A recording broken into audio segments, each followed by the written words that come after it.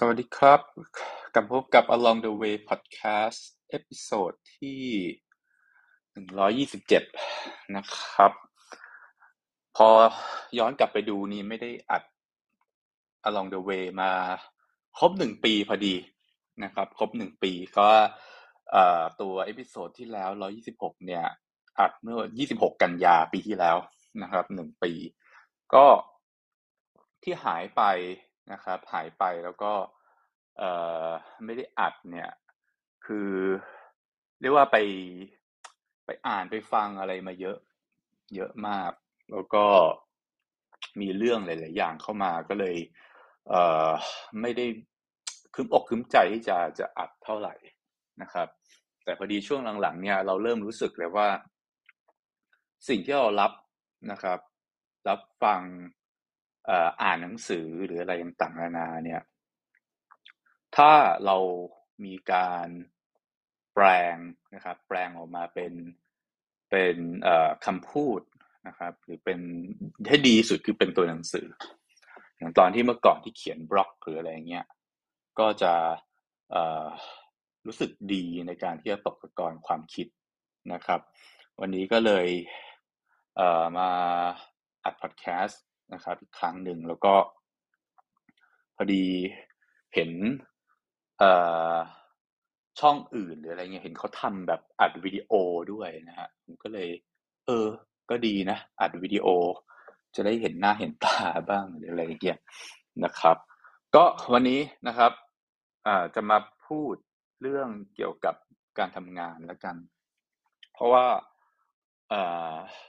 ไม่อยากพูดเรื่อยเปื่อยอยากจะหยิบสักเรื่องหนึ่งมาแล้วก็มาพูดมาเล่าสู่กันฟังนะครับพอดีก็เห็นคนทำงานอะไรกันเนี่ยช่วงนี้ก็เอ่อเรียกว่าต้องบอกว่าเป็นช่วงที่คนต้องทำงานหาเงินกันจริงๆนะครับจะแบบมาเหมือนปีที่แล้วจะแบบไปเอ่อเล่น อะไรเสี่ยงๆแล้วได้เงินมากันมาง่ายๆอะไรเงี้ยมันก็ไม่ใช่ละนะครับก็เลยมาพูดในหัวข้อว่าเฮ้ยถ้าทำงานหลายๆคนเห็นว่าทำงานมานานแต่ไม่ก้าวหน้าเนี่ยก็เห็นอยู่กับที่หรืออะไรเงี้ยอย่างเงี้ยควรต้องทำยังไงนะครับเพราะว่าขณะที่อีกหลายๆคนเนี่ยก็ก็ก้าวหน้าได้เร็วนะครับไม่นานก็ก้าวหน้าแล้วเนี่ย ก็คนที่ไม่ก้าวหน้าเนี่ยมันเกิดอะไรขึ้นมีปัญหาอะไรขึ้นมานะครับก็อย่างแรกสุดเลยนะครับต้อง define ก่อนว่าไอ้คำว่าก้าวหน้าที่ว่าเนี่ยมันไม่ใช่แค่เรื่องเงินอันนี้ต้องเอาไว้เคลียร์ก่อนนะครับเพราะว่าความก้าวหน้าของงานเนี่ยมันก็หมายถึงเออได้เรียนรู้ได้เติบโตทางความคิดนะครับ หรือไม่ก็รู้สึกเติมเต็มเอ่อกับอะไรบางอย่างที่ทำอยู่เรื่อยๆมากๆนะครับอย่างสมมุติใครเป็นครูสอนหนังสือเนี่ยผมไม่รู้ว่าเดี๋ยวนี้ราชการเขาให้เงินกันยังไงนะแต่ว่าเงินมันน้อยอย่างเงี้ยแต่ว่าผ่านไปปี2 ปี3 ปีเงินมันคงไม่ต่างกว่าเดิมเท่าไหร่หรอกแต่แบบมีเทคนิคการสอนหรืออะไรเงี้ยที่ดีขึ้นมากอย่างเงี้ย ก็ผมก็เรียกว่าความก้าวหน้านะครับเรียกความก้าวหน้าแต่สุดท้ายตัวเงินที่ได้เนี่ยมันจะสัมพันธ์ในทางใดทางหนึ่งเองแบบไม่มากก็น้อยมันจะสัมพันธ์กันไปแน่ๆนะครับถ้าถ้าคือไม่ค่อยเห็นนะที่แบบว่าโอ้โหเก่งเหลือเกินแล้วก็เงินมันไม่ไปไหนอะอืมไม่ค่อยเห็นนะครับไม่ค่อยเห็น ก็แต่ว่ามันจะเป็น pitfall อย่างหนึ่งคือว่าเป็นกับดักอย่างหนึ่งถ้าเกิดว่าแบบอยากจะได้เงินมากเกินไปเนี่ยคือจริงๆแล้วคนเรามันก้าวหน้าต่อเมื่อมันได้ทำสิ่งที่เราทำแล้วมันทำแล้วมันโอเคมันรู้สึกดีมัน enjoy รู้สึกว่ามันมีค่ามันมี impact อะไรบางอย่างใช่ไหมฮะแต่ถ้าเกิดไปโฟกัสเงินมากเนี่ยคือมันก็เลยกลายเป็นว่า ฉันจะทำยังไงให้ฉันหาเงินได้เยอะใช่ไหมมันก็เลยกลายเป็นว่าคุณไม่ได้โฟกัสสิ่งที่เป็นหน้าที่เป็นงานคุณนะคุณก็โฟกัสไปที่ว่า ฉันจะหาเงินยังไงเยอะๆซึ่งอย่างนั้นก็ควรจะเข้าไปจะไปเล่นอะไรในตลาดหุ้นออปชั่นฟิวเจอร์ก็ตามสบายนะอันนั้นหาเงินเพียวๆเลยเน้นหาเงินหลักๆเลยแล้วเลยบอกว่าโอเคต้องการทำงานแล้วก็หาเงินเยอะๆแต่ไปโฟกัสที่เงินอย่างเงี้ยบางทีมันกลายเป็นว่าเฮ้ยถ้าเงินไม่เพิ่มนี่คือแบบไม่มีอารมณ์ทำงานอะไม่มีอารมณ์ทำอะไรเลยเซ็งอย่างเงี้ย มันจะทำได้ดีได้ยังไงใช่ไหมก็ทำได้ไม่ดีอยู่แล้วอ่ะมันก็ต้องโฟกัสไปที่ตัวเนื้องานแต่ถ้าเกิดทำงานแล้วพักนานๆเงินแม่งไม่ขึ้นสักทีเนี่ยต้องมี something wrong นั่นแหละคุณแบบไปทำอะไรผิดวิธีแล้วอ่ะเนี่ยวันนี้ถึงแบบพอดีเราก็คือเราไม่ได้วิเศษอะไรหรอกนะแต่แค่แบบบางทีเราสังเกตแล้วเราก็แบบลองดูว่าอะไรนะทำให้คนมันแบบมันไปต่อข้างหน้าได้ดีอ่ะเราก็เลยมาคุยในพอดแคสต์ครั้งเนี้ยนะครับก็นั่นแหละคือกลับมาสู่เรื่องเมื่อกี้คือเราต้องมีมีไอ้ core value นะ คือ core value ว่าอะไรคือสิ่งที่แบบเราเชื่อแล้วเราแบบเฮ้ยเราอยากทำให้มันดีอ่ะไม่ต้องไปจะเรียก passion ก็ได้แต่ว่ามันค่อนข้างเฟ้อครับมันค่อนข้างเฟ้อไปนิดนึงเรียกคือเราแค่รู้สึกว่าถ้าฉันทำตรงเนี้ยแล้วเรารู้สึกว่าเราเชื่อว่ามันมีคุณค่าว่ามันเป็นสิ่งที่แบบ เราเชื่อว่ามันดี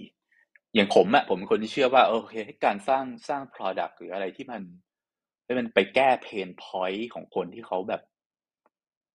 ในธุรกิจหรือในอุตสาหกรรมที่แบบมันเพนมันชัดมากอะเราไปแก้แล้วมันทำให้หลายๆอย่างมันดีขึ้นได้จริงอย่างเงี้ยใช่ไหมฮะทุกคนวินนะครับคนที่เป็นลูกค้าคนที่เป็น user เอาวินนะครับบริษัทวินตัวเราวินทุกคนวินอย่างเงี้ยมันก็มันก็เราก็แฮปปี้แต่บางคนน่ะก็ไม่ได้คิดอย่างนั้นนะ บางคนเขาจะเป็นอีกแบบหนึ่งซึ่งก็ไม่ได้ผิดไม่ถูกหรอกเขาบอกว่าฉันพอใจที่จะทำตาม process นะครับอย่างบริษัทขนาดใหญ่ๆเนี่ย process มันเยอะใช่ไหมคนกลุ่มเนี้ยคือผมไม่ค่อยเข้าใจเขาหรอกแต่ผมเชื่อว่าเขาคงเชื่อใน value บางอย่างของเขามั้งคือเขาจะทำแต่ process อะนึกออกปะคือแค่รู้สึกว่าถ้าได้ทำ process ที่บริษัทบอกว่า1 2 3 4 5ทำแล้วคือจบวัน แล้วฉันก็รู้สึกว่าคือก็เนี่ยคืองานเพื่อทำตามโปรเซสอย่างเงี้ยอย่างเงี้ยถ้าแบบเนี้ยมันก็จะไม่ align กับ value ที่สมมติของผมเนี่ยก็จะไม่รู้สึก align ไม่รู้สึกว่ามันมีคุณค่าอย่างนี้ดีกว่าไม่รู้สึกว่ามีคุณค่านะครับในการแบบจ้างมาทำงานตามโปรเซสอย่างเงี้ยผมไม่อินผมก็ทำได้ไม่ดีหรอกถ้าให้ผมต้องไปทำงานที่แบบตามโปรเซสอะไรอย่างเงี้ยแบบมันมันก็ทำได้ไม่ดีอ่ะเราก็ต้องหาอะไรที่มันไม่ใช่แบบเนี้ยนึกออกปะแต่ถ้าเป็นคนที่แบบชอบ follow ตามสเต็ปตามขั้นตอนอะเขาควรจะอยู่ในงานแบบนี้เนี่ยอันเนี้ยมันต้องตอบตรงเนี้ยว่าเราอยู่ถูกที่หรือเปล่าใช่ไหมอยู่ถูกที่ไหมอะไรเงี้ยแล้วสุดท้ายอ่ะถ้าเกิดว่ามันมี value อะมันมี purpose แต่เขาเรียกว่ามันมีจุดประสงค์มีเป้าหมายว่าเราทำเพื่ออะไรอะไรเงี้ยมันก็จะมีความหมายใช่ไหมพอมีความหมายมันก็จะมี motivation มีแรงจูงใจในการแบบรู้สึกอยากจะทำอ่ะอย่างเช่นถ้าเกิดผมแบบเอ่ออยากทำเรื่องเนี้ยบางทีไม่มี boundary ระหว่างเวลาส่วนตัวเวลางานเนี่ยหรือตะบี้ตะบันทำอยู่นั่นน่ะ คือซึ่งก็อันนี้มันแล้วแต่คนแล้วกันผมไม่อยากจะแบบว่าคนเนี้ยมีไลฟ์บาลานซ์ชัดเจนคนนี้ไม่มีเลยอันนี้คือดีอันนี้คือไม่ดีมันมันจะเป็นไปเองอะสำหรับผมเป็นไปเองแต่ว่าถ้าเกิดสำหรับคนอื่นที่อาจจะไม่ได้แบบบ้าระห่ำเหมือนผมเนี่ยก็อาจจะแบบเฮ้ยอย่างน้อยช่วงเวลางานนี่ก็แบบโอ้โหรู้สึกอยากจะทำอะไรอย่างเงี้ยเยอะๆใช่ไหมครับ ก็นั่นแหละแต่ถ้าเกิดมันไม่มี value ไม่มี meaning ไม่มีอะไรเลยเนี่ยมันก็ไม่อยากตื่นอ่ะวันหนึ่งแบบเออโอ้วันจันทร์อีกแล้วเหรอพรุ่งนี้วันจันทร์อีกแล้วเออคืออยากได้แต่เงินอะเอางี้ดีกว่าบริษัทบอกเอาเงินมาให้กูหน่อยไม่ทำงานอะไรอย่างเงี้ย เออก็จะเป็นแบบเนี้ยซึ่งมันก็ไม่เกิด productivity ไม่เกิดอะไรขึ้นมาเลยไม่ก้าวหน้าเลยขึ้นมาเลยเพราะว่าไปอยู่ในแบบสิ่งที่ตัวเองไม่ได้อยากทำอยู่นั่นอยู่นั่นน่ะแต่ก็ไม่กล้าออกไปไหนด้วยนะไม่กล้าไปไหนด้วยเพราะว่าใส่เงินที่เขาให้อยู่มันคงพออ่ะมันคงพอประมาณนึงแล้วไม่ไปไหนอะไรอย่างเงี้ยก็ทนอยู่อย่างนั้นอ่ะแต่สักวันหนึ่งอ่ะมันจะไม่คุ้มหรอกมันก็จะแบบเบิร์นไปเรื่อยๆอะไรอย่างเงี้ย ถึงบอกว่าเขาถึงมันมีการบอกว่าถ้าเนี้ยก็อย่าใช้เงินเยอะเกินนะครับหรือว่าอย่าไปสร้างหนี้ใหญ่โตเพราะว่ามันจะทำให้เราไปเริ่มอะไรใหม่ๆไม่ได้แทบไม่ได้เลยนะครับก็เป็นสิ่งที่พึงระวังแล้วกันแต่ส่วนใหญ่หลายๆคนถ้ายิ่งอายุเยอะแบบผมเนี่ยคงสร้างกันไปเยอะแล้วแหละนะครับไอ้เรื่องนี้ไอ้เรื่องพวกรายจ่ายแบบนั้นนะฮะ อืมก็มีแต่ว่าเฮ้ยทำไงให้มันลดลงมากกว่านะครับแล้วบางคนอ่ะโอ้โหงานหลักเนี่ยมันไม่เจอสิ่งที่มันฟูลฟิลอะไรเลยก็คงจะต้องแบบหาฮ็อบบี้หรือหาอะไรที่มันแบบมันทำแล้วมันสนุกแล้วถ้าเกิดดีเทิร์นเป็นสิ่งที่แบบขายได้อย่างเงี้ยมันก็ค่อยๆทำไปอะนะครับแล้วก็คีปงานหลักเป็นแหล่งแบบ source of money อะไรก็ว่าไปนะครับซึ่งจะเห็นเลยว่าถ้าเกิดว่าถึงจุดเนี้ยนะฮะคำว่า financial freedom ก็จะลอยมาอีกแล้ว financial freedom ก็คือแบบเออเงินเงินมันสามารถสร้างเงินได้เองโดยที่เราไม่ต้องคอยไปนั่งทำงานใช่ไหม นั่นหมายความว่าเราจะไปทำฮ็อบบี้เราชอบเมื่อกี้นะครับโดยที่เราไม่ต้องกังวลว่ามันจะขายได้ไม่ดีก็ได้ใช่ไหมแต่แยกให้ออกนะอย่าชอบเอาคนมาชอบเอา financial freedom ไปปนกับการไปแบบโอ้กูเที่ยวรอบโลกเที่ยวต่างประเทศเลยสนุกสนานตลอดเวลาผมไม่เชื่อผมไม่เชื่อเลยว่าโอเคให้ผมมี financial freedom เนี่ยผมแม่งไม่สร้าง productivity อะไรของมาไม่ได้สร้างสิ่งที่ไปแก้ pain point อะไรให้ใครทั้งสิ้นบนโลกเนี้ยแล้วก็แม่งเที่ยวอย่างเดียวทั้งวีตะบี้ตะบันเที่ยวทุกประเทศทั่วโลกก็จะมีผมไม่เชื่อผมไม่เชื่อเลยและไม่คิดว่ามันจะจริงด้วยนะครับเพราะว่าถ้าเราไม่ได้สร้าง value อะไรขึ้นมาเนี่ยสุดท้ายเราก็จะรู้สึกมันจะไม่เติมเต็มสุดท้ายมันจะไม่เติมเต็มถึงไปเที่ยวรอบโลกมาแล้วนะครับว่าไปอย่างช่วงนี้ผมเดินทางบ่อยนะแต่อาจจะเป็นประเทศแบบอาจจะไม่ได้น่าเที่ยวแต่ว่าจุดหนึ่งผมก็เบื่อผมเบื่อนะเริ่มเบื่อคือถ้าเหมือนว่าเราไม่ได้ไปเพื่อรู้สึกแบบจะเอ่อเหมือนต้องการอะไรต้องการเสพอะไรบางอย่างเนี่ยบางทีก็เบื่อกันโอเคอ่ะเรื่องถัดมาผมลิสต์บุลเลตไปนิดนึงก็คือว่าเรื่องเงินเดือนว่าทำไมเงินเดือนเนี่ยมันแก็บมันโอ้โหห่างไกลใหญ่โตกันเยอะเหลือเกินนะครับจะสังเกตเลยว่าเงินเดือนของคนเนี่ยมีตั้งแต่เท่าไหร่อ่ะ พวกเด็กหรือบางทีไม่เด็กนะแต่ทำงานมันเงินแม่งไม่ขึ้นอะไรเงี้ยหลักหมื่นใช่ไหมกี่หมื่นก็ว่าไปไม่กี่หมื่นอะไรเงี้ยบางคนสองสามหมื่นใช่ไหมจนถึงแบบว่าโหบางคนก็หลายแสนนะทำงานเนี่ยเงินก็หลายแสนนะครับหรือบางคนก็เป็นล้านนะเป็นล้านนี่ก็คงจะเป็นพวกผู้บริหารระดับสูงอะไรเงี้ยนะครับ ก็มันกว้างนะเป็นค่อนข้างกว้างมากทำไมมันกว้างได้ขนาดนี้ใช่ไหมนี่เอาเฉพาะคนทำงานที่รับเงินเดือนนะเราไม่นับแบบการเป็นใครเป็นแบบเจ้าสัวเจ้าของธุรกิจหรืออะไรเงี้ยอันนั้นมันกว้างอยู่แล้วแหละแต่เอาเฉพาะทำไมคนที่ทำงานแล้วรับเงินเดือนกันเนี่ยทำไมมันกว้างได้ขนาดนี้นะฮะ อย่างแรกข้อที่หนึ่งเนี่ยคือเรื่องของvalueที่ที่ให้ที่เราให้กับงานคือบางบางงานอ่ะมันทดแทนค่อนข้างยากหรือมันหาคนยากนะครับมันก็ต้องสูงเป็นธรรมดาเพราะการแข่งขันในการได้ตัวกลุ่มคนพวกนี้มาทำงานยากไงนะครับอย่างเช่นแบบผมมาประกาศหา เมื่อก่อนนานหามาร์เก็ตติ้งหาอะไรเงี้ยโอ้โหสมัครกันพรึบพรับเลยเยอะแยะคือเลือกเยอะแยะนะครับเงินก็ไม่ต้องสูงเลยมากมาร์เก็ตติ้งเหมือนมาร์เก็ตติ้งทั่วไปนะไม่ใช่แบบมาร์เก็ตติ้งเทพเพราะมาร์เก็ตติ้งเทพนี่ก็อีกแบบหนึงละก็อันนั้นก็แบบหนึ่งแต่แบบ สมมุติไปหาโปรแกรมเมอร์รุ่นใหม่ๆนะฮะแบบเขียนพวกแบบ front end back end อะไรก็ว่าไปฮะก็หาก็จะเหนื่อยหน่อยเพราะว่ามันเงินหรืออะไรมันก็การแข่งขันมันสูงไงแล้วก็ทุกที่ก็มีดีมาเรื่องนี้ค่อนข้างเยอะนะครับแต่ก็ต้องยอมรับอย่างหนึ่งว่าปีที่แล้วทำให้เงินค่าตัวของคนพวกนี้มันพุ่งยิ่งขึ้นไปอีกนะครับ เฟ้อไปอีกตอนนี้มันก็คงจะลงประมาณหนึ่งแล้วแหละน่าจะไม่เฟ้อเกินไปน่าจะเริ่มปรับสมดุลแต่เนี้ยเห็นไหม value เนี่ยก็คือหมายความว่ามันขาดแคลนหรือเปล่ามันขาดแคลนไหมมันไม่ได้แปลว่าเอ้ยคนทำงานโปรแกรมเมอร์เนี่ยมันมีคุณค่ามากกว่าคนทำงานมาร์เก็ตติ้งนะไม่ใช่นะแต่หมายความว่าถ้าประกาศไปปุ๊บเนี่ยมันมันมีรีซอสมา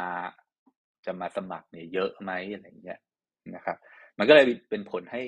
งานประเภทที่มันขาดแคลนหน่อยเงินเดือนมันก็จะดีขึ้นไปได้มากกว่านะครับถัดมาก็จะเป็นเรื่องของอ่ะ international กับ local อันนี้เนี่ยถ้าเกิดคนไม่เคยอยู่ international อาจจะไม่ได้สังเกตเห็นนะครับเพราะ international กับ local เนี่ยมีผลจริงๆแล้วมันก็สืบเนื่องเชื่อมโยงไปว่าทำไมภาษาอังกฤษถึงเป็นเรื่องสำคัญ ซึ่งเมื่อก่อนนะคนที่ทำงานบริษัทไทยมาตลอดนะก็ภาษาอังกฤษแม่งไม่ได้ใช้หรอกเจอเดี๋ยวคนไทยหมดอ่ะบางทีเขียนอีเมลภาษาอังกฤษยังถามว่ากันแดดหรือซ้ำไปมั้งใช่ไหมก็แต่จริงๆแล้วอ่ะสิ่งที่ผมจะชี้ให้เห็นชัดๆเลยเรื่องเนี้ยโคตรสำคัญเลยเพราะว่าอะไรเพราะว่าคนที่เพราะบริษัทที่มันเป็นmultinational ใช่ไหมคืออย่างเช่นสมมุติเบสอยู่ในประเทศที่มันเจริญแล้วอ่ะได้เจริญแล้วเนี่ยฐาน salary ของเขามันจะสูง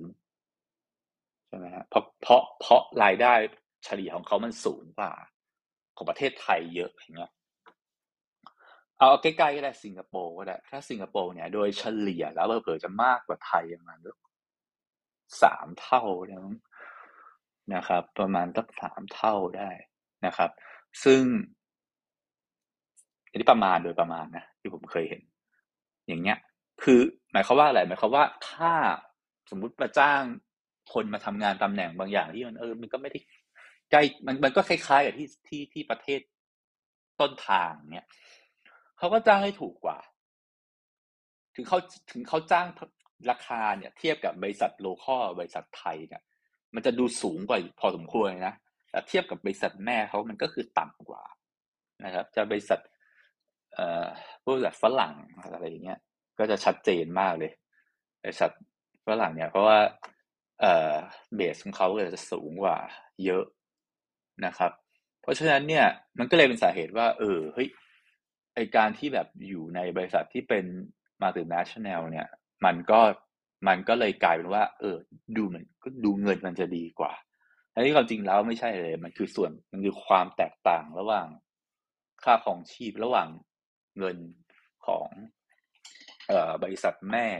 หรือบริษัทอื่นๆในประเทศอื่นๆที่มันเจริญแล้วเทียบกับบริษัทเทียบกับฐานเงินของโลคอลมากกว่านะครับเอ่อก็ประมาณนี้นะครับเพราะฉะนั้นบางคนเขาเลยอยากจะไปทำงานในที่ที่แบบประเทศที่มันเจริญแล้วใช่ไหมมันก็จะได้เรทเงินที่ค่อนข้างดีกว่ามากนะครับแต่เขาจะรับหรือเปล่าอีกเรื่องหนึ่งเพราะเขาต้องไปดูแลเรื่องแบบเช่นที่อยู่อาศัยอะไรอย่างเงี้ยดูแล permit work permit อะไรให้เราด้วยไงก็ถ้าเกิดเราไม่ได้เจ๋งขนาดนั้นในสายตาเขาอะไรอย่างเงี้ยก็มันก็อาจจะยากหน่อยที่จะไปทำงานที่นั่นนะครับแต่อย่างน้อยอย่างไรก็ตีถ้าเราได้ภาษาอังกฤษเนี่ยมันก็จะมีทางเลือกเพราะว่างานหลายๆงานบนโลกเนี้ยตอนนี้มันคือตลาดที่แบบมันทำ cross ประเทศได้นะครับเพราะฉะนั้นเนี่ยถ้าเราพูดได้แต่ภาษาไทยแล้วก็อยู่แต่แก่แบบไทยๆอะไรเงี้ยมันก็จะเป็นการปิดโอกาสตัวเองไปพอสมควรนะครับถัดมาอะไรเป็นสาเหตุที่ทำให้ salary gap หรือฐานเงินเดือนมันต่างกันเยอะอีกก็คือเรื่องของเอ่อความเป็นอะไรนะ สกิลการจัดการสกิลการจัดการกับสกิลการปฏิบัติงานอันนี้กันนะครับเพราะว่าถ้าเป็นคนบางคนเนี่ยเป็นคนทำงานเก่งมากเลยนะทำงานเก่งให้งานอะไรไปโอ้ทำดีท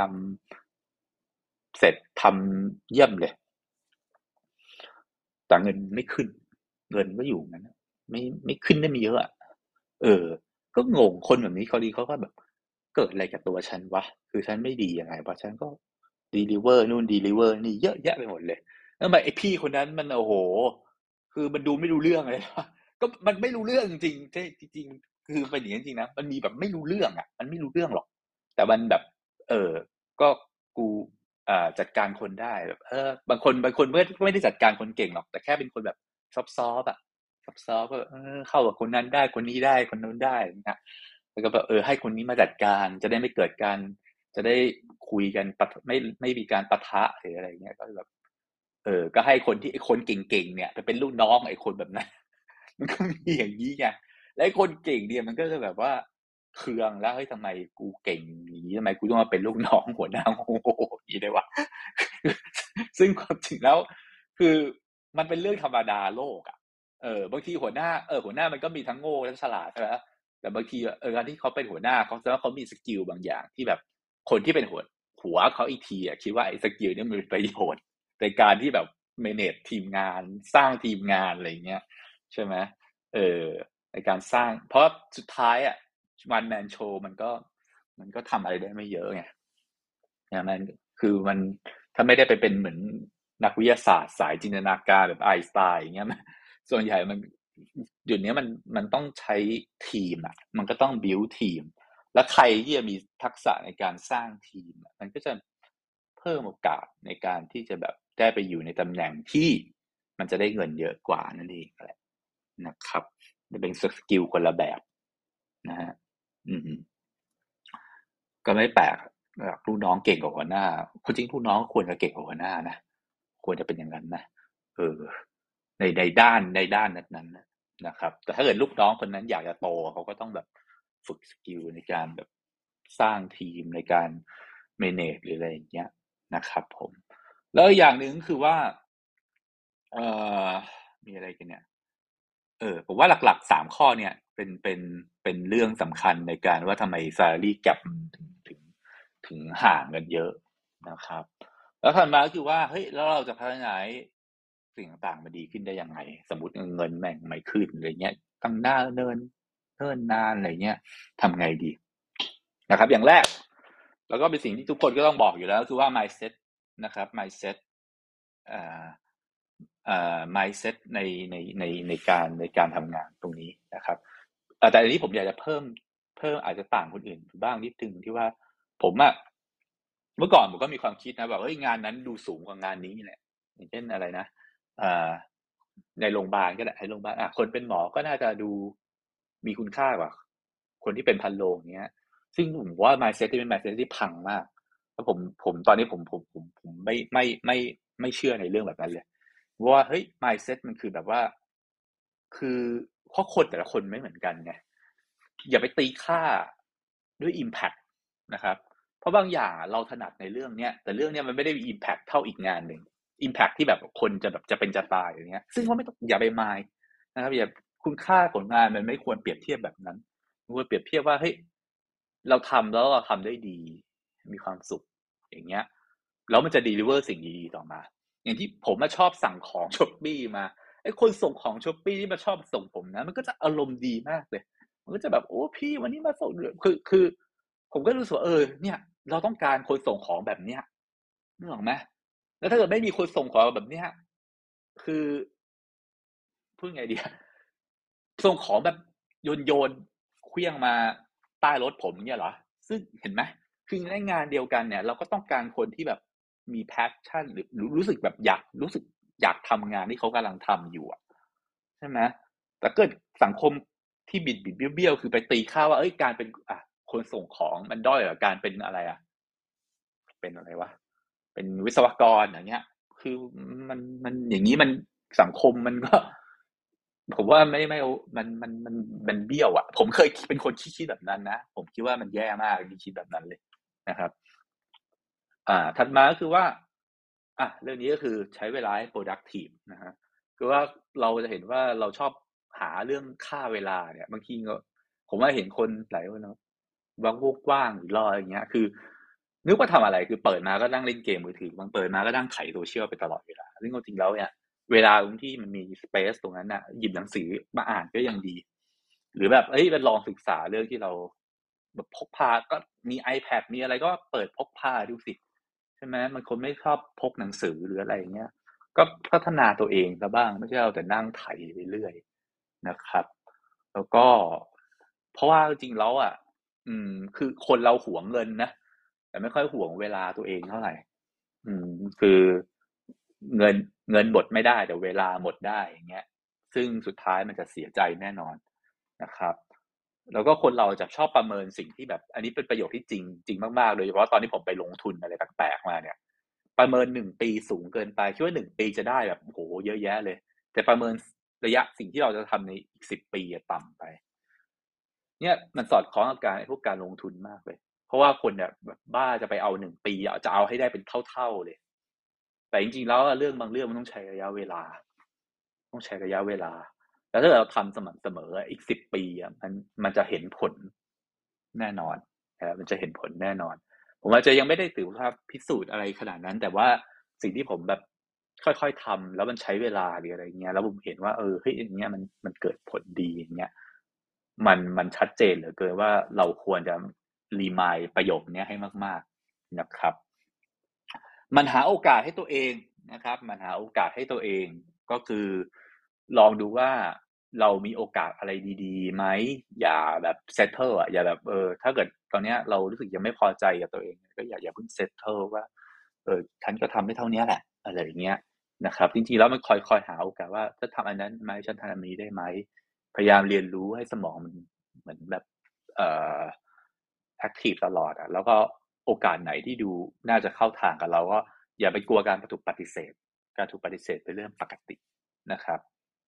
ปฏิเสธให้โดนปฏิเสธให้ชินนะครับแล้วเดี๋ยวมันจะมีโอกาสที่แบบว่าเขาก็จะมีคนที่เห็นคุณค่าของเราที่แมทกับเรื่องนั้นนะแล้วเขาก็จะให้ค่าเราเองนะครับเพราะฉะนั้นก็หาโอกาสอยู่เรื่อยๆนะครับอย่ามัวแต่นั่งโทษนู่นโทษนี่นะครับไม่มีประโยชน์นะครับไม่มีประโยชน์ผมโทษมาเยอะแล้วแล้วก็รู้ว่ามันไม่มีประโยชน์นะครับมันไม่มีประโยชน์แล้วก็เอ่อ สุดท้ายนะครับสุดท้ายก็เอ่อใช่การใช้จ่ายที่น้อยลงการใช้จ่ายที่น้อยลงมันดีเสมอแหละมันดีเสมอแหละแต่อย่าแบบประเมินอย่าคิดหรือว่าเฮ้ยก็ฉันเป็นคนใช้จ่ายน้อยฉันก็ไม่จำเป็นต้องหาเงินเยอะหรืออะไรเงี้ยอันนี้ผมว่าไม่อย่าไม่รู้ว่าหาเงินเยอะเลยก็เรียกว่าอย่าหาเงินให้มันคู่ควรกับสิ่งที่เราทำดีกว่าบางคนบอกเป็นคนสมถะใช้น้อย หาได้แค่เนี้ยเออแต่ถ้าประเมินดูแล้วเนี่ยเกษียณไปแล้วไม่มีตังค์ใช้อย่างเงี้ยไม่โอเคนะครับคือใช้น้อยดีนะครับแต่ต้องหายังไงให้มันให้แบบเออแก่ตัวไปเนี่ยไม่ค่อยมีเรี่ยวมีแรงเนี่ยมันมันมีตังค์ใช้มันมีตังค์ใช้มันเป็นภาระสังคมอ่ะใช่ไหมซึ่งมันก็ไม่ดีหรอกนะครับคือที่ผมหาเงินอยู่ผมไม่อยากเป็นภาระสังคมนะฮะ ไม่อยากเป็นภาระให้ใครทั้งสิ้นนะครับก็ประมาณนี้นะครับเพราะว่าพอดแคสต์ผมบางทีมันจะจำกัดเวลามาไม่เกินครึ่งชั่วโมงนะก็อันนี้ก็ใกล้ๆครึ่งชั่วโมงพอดีละก็นะครับหวังว่าจะมีประโยชน์ไม่ได้พูดนานนะครับพูดไม่รู้เรื่องเท่าไหร่ก็ขออภัยด้วยนะครับอ่าแล้วก็อยากจะมาพูดให้บ่อยขึ้นแล้วก็อยากจะกลับมาเขียนบล็อกจริงๆจริงๆนะคือหาเวลาเขียนจริงๆเพราะว่ามันการเขียนนี่ช่วยได้มากๆจริงๆนะครับผมก็หวังว่าเอพิโซดนี้เนี่ยจะมีประโยชน์บ้างนะครับไม่มากก็น้อยก็เดี๋ยวพบกันนะครับในเอพิโซดถัดๆไปนะครับสำหรับวันนี้สวัสดีครับ